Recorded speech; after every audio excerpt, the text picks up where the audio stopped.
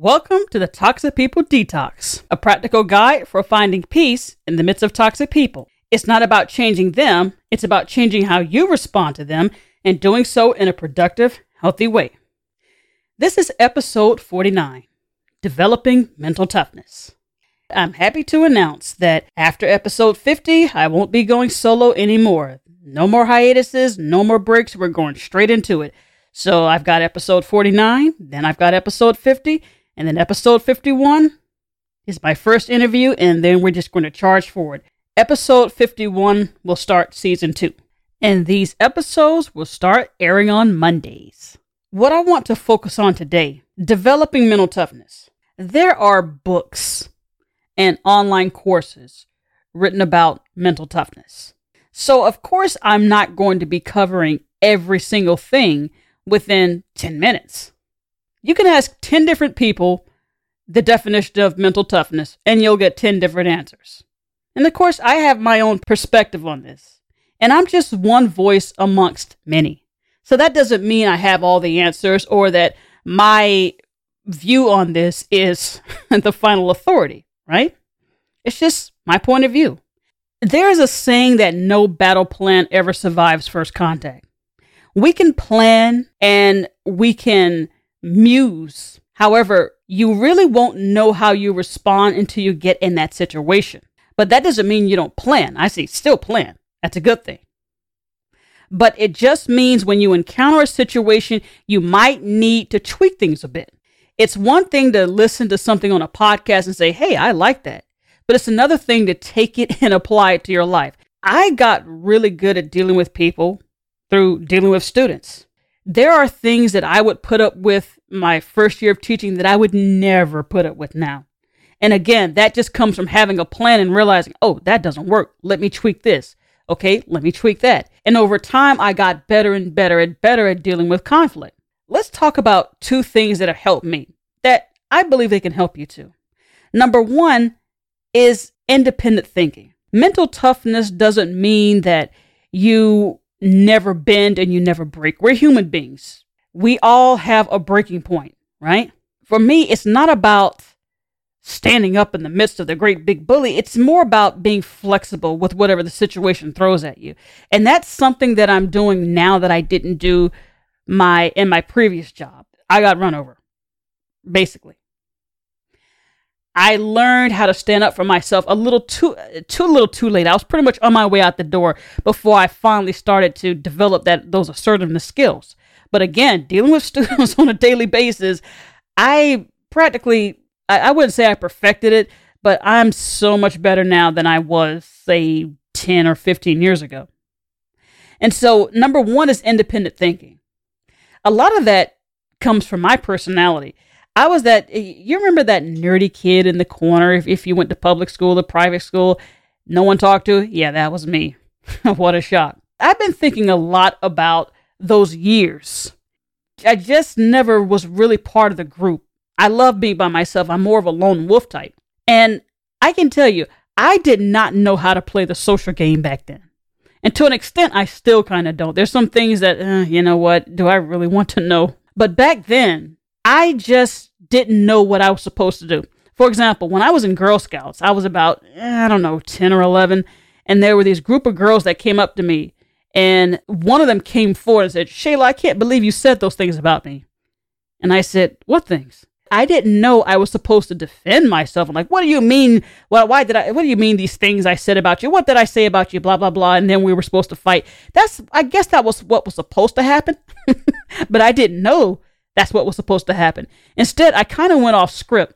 When she said, why did you say those things about me? Of course, my natural response was, what things? And then she said, they told me, I'm using air quotes, they told me that you said all these things about me. And my response was, who said that? Where did you get that from?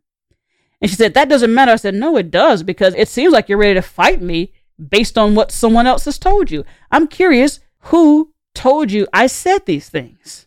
And I would not budge from that. I said, look, I'm not about to get into this with you unless you tell me where this is coming from. And I didn't realize what I was doing back then, but that diffused the situation because she refused to tell me who it was. I'm like, we're about to have a fight over something someone else said, and I'm not even sure who you're talking about. And over the years, I realized that when it came down to drama, I really didn't participate in it. I guess because, like I said, I didn't know the rules. I didn't know I was supposed to defend myself and fight back and, and be a spectacle. For me, the logical thing was, who said that? Who told you that? And see, I got to the heart of the matter. Again, I didn't realize that's what I was doing back then. I came to realize that much, much later. But because of that, what was so interesting, the kids didn't want to bother with me because I didn't play the game. I honestly didn't know how to play the game. And that worked, again, it worked to my advantage. And over the years, I developed my ability to think independently from the group because of that. Because I was wary of the group, I didn't know how to play the game. Like, why should I play this thing? It seems kind of tiresome. And I developed a perspective over the years where if something happened, I would ask, why is this happening? Where's this coming from? Where's the source? And of course, nowadays we call it fact checking. So I didn't know that's what I was doing. So being flexible means being able to stand back and think about what's going on, which leads me right into number 2, and that's assess the situation. Ask questions. My students find out very quickly that when they tell me any kind of story, regardless of whether it's true or not, because to me it's irrelevant whether they're telling the truth or not, believe it or not, it's, can you prove what you're saying is true? And I know there's some situations where you just can't prove it. Like the time I got sick, I couldn't prove that. I didn't go to the doctor. I stayed home. But I will ask questions. If I had 2 students, we got into an accident. And I was like, okay, well, tell you what, as soon as the police report comes out, send it to me. And then I saw the look on their face like, uh-oh, we weren't expecting that. And I don't just take these at face value. It could have been they were telling the truth. I take things on a case-by-case basis. Being able to think independently, ask questions, and assess the situation helps you to develop what I consider to be the most important skill with dealing with toxic and difficult people, and that is to detach yourself. If there is one lesson I had to learn throughout all the episodes I've done, detachment is the number one thing I would point to. Now, some personality types, it's easier for them than others. Like for me, one of my strengths is because I do tend to think on the logical side. I skew very heavily toward the thinking side, but therein lies the problem, that I become disconnected with people's feelings. And I understand that that aspect of me has gotten me in trouble so many times where I might have said something careless, or I said something and it was hurtful and I didn't realize it was hurtful. And then there's sometimes I've said things that I knew exactly what I was saying.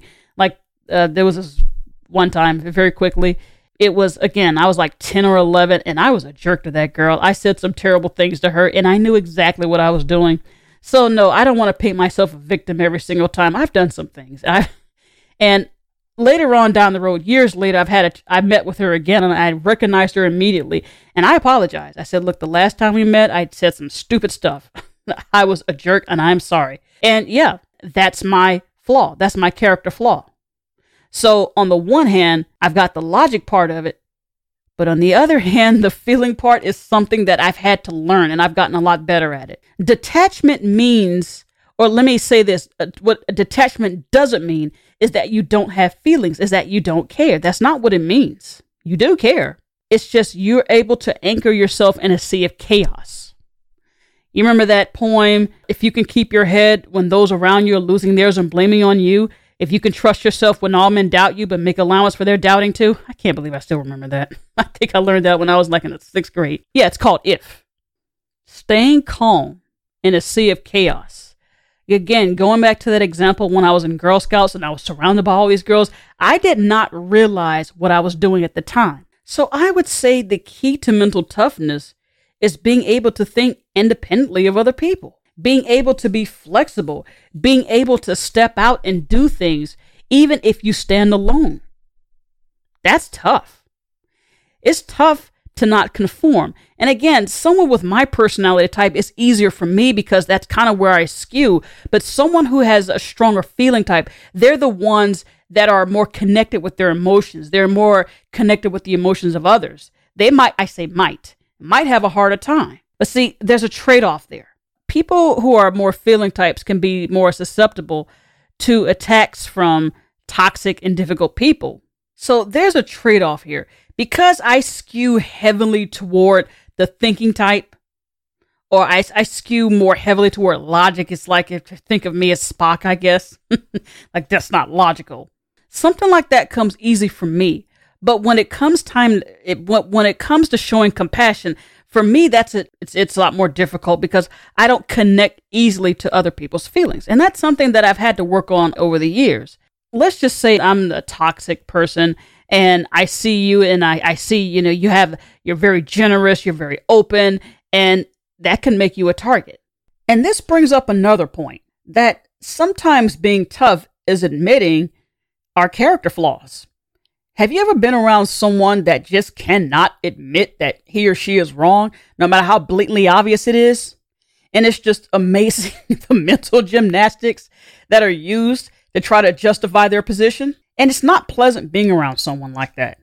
Thinking you know something is one thing, but knowing you're wrong, but still trudging forward on that dead-end path, that's just, okay, this conversation is over. So let me sum up what I said here today. When it comes to mental toughness, I can go on and on and on, use example after example after example. But what it comes down to is your ability to stay calm in the sea of chaos. And that requires you to think independently from the masses. It requires you to assess the situation, because when you kind of take yourself out of the thick of things, it allows you to see things objectively. When it comes to our character, we have flaws, and there's nothing wrong with acknowledging that you have them, okay? As long as you breathe, the story isn't over. Change is possible if that's what you want. When I go back to my childhood, I think, yeah, there were a lot of lonely days, but looking back on it, it served to help me to be who I am today. All right? So until next time, I wish you peace in the midst of toxic people. Take care.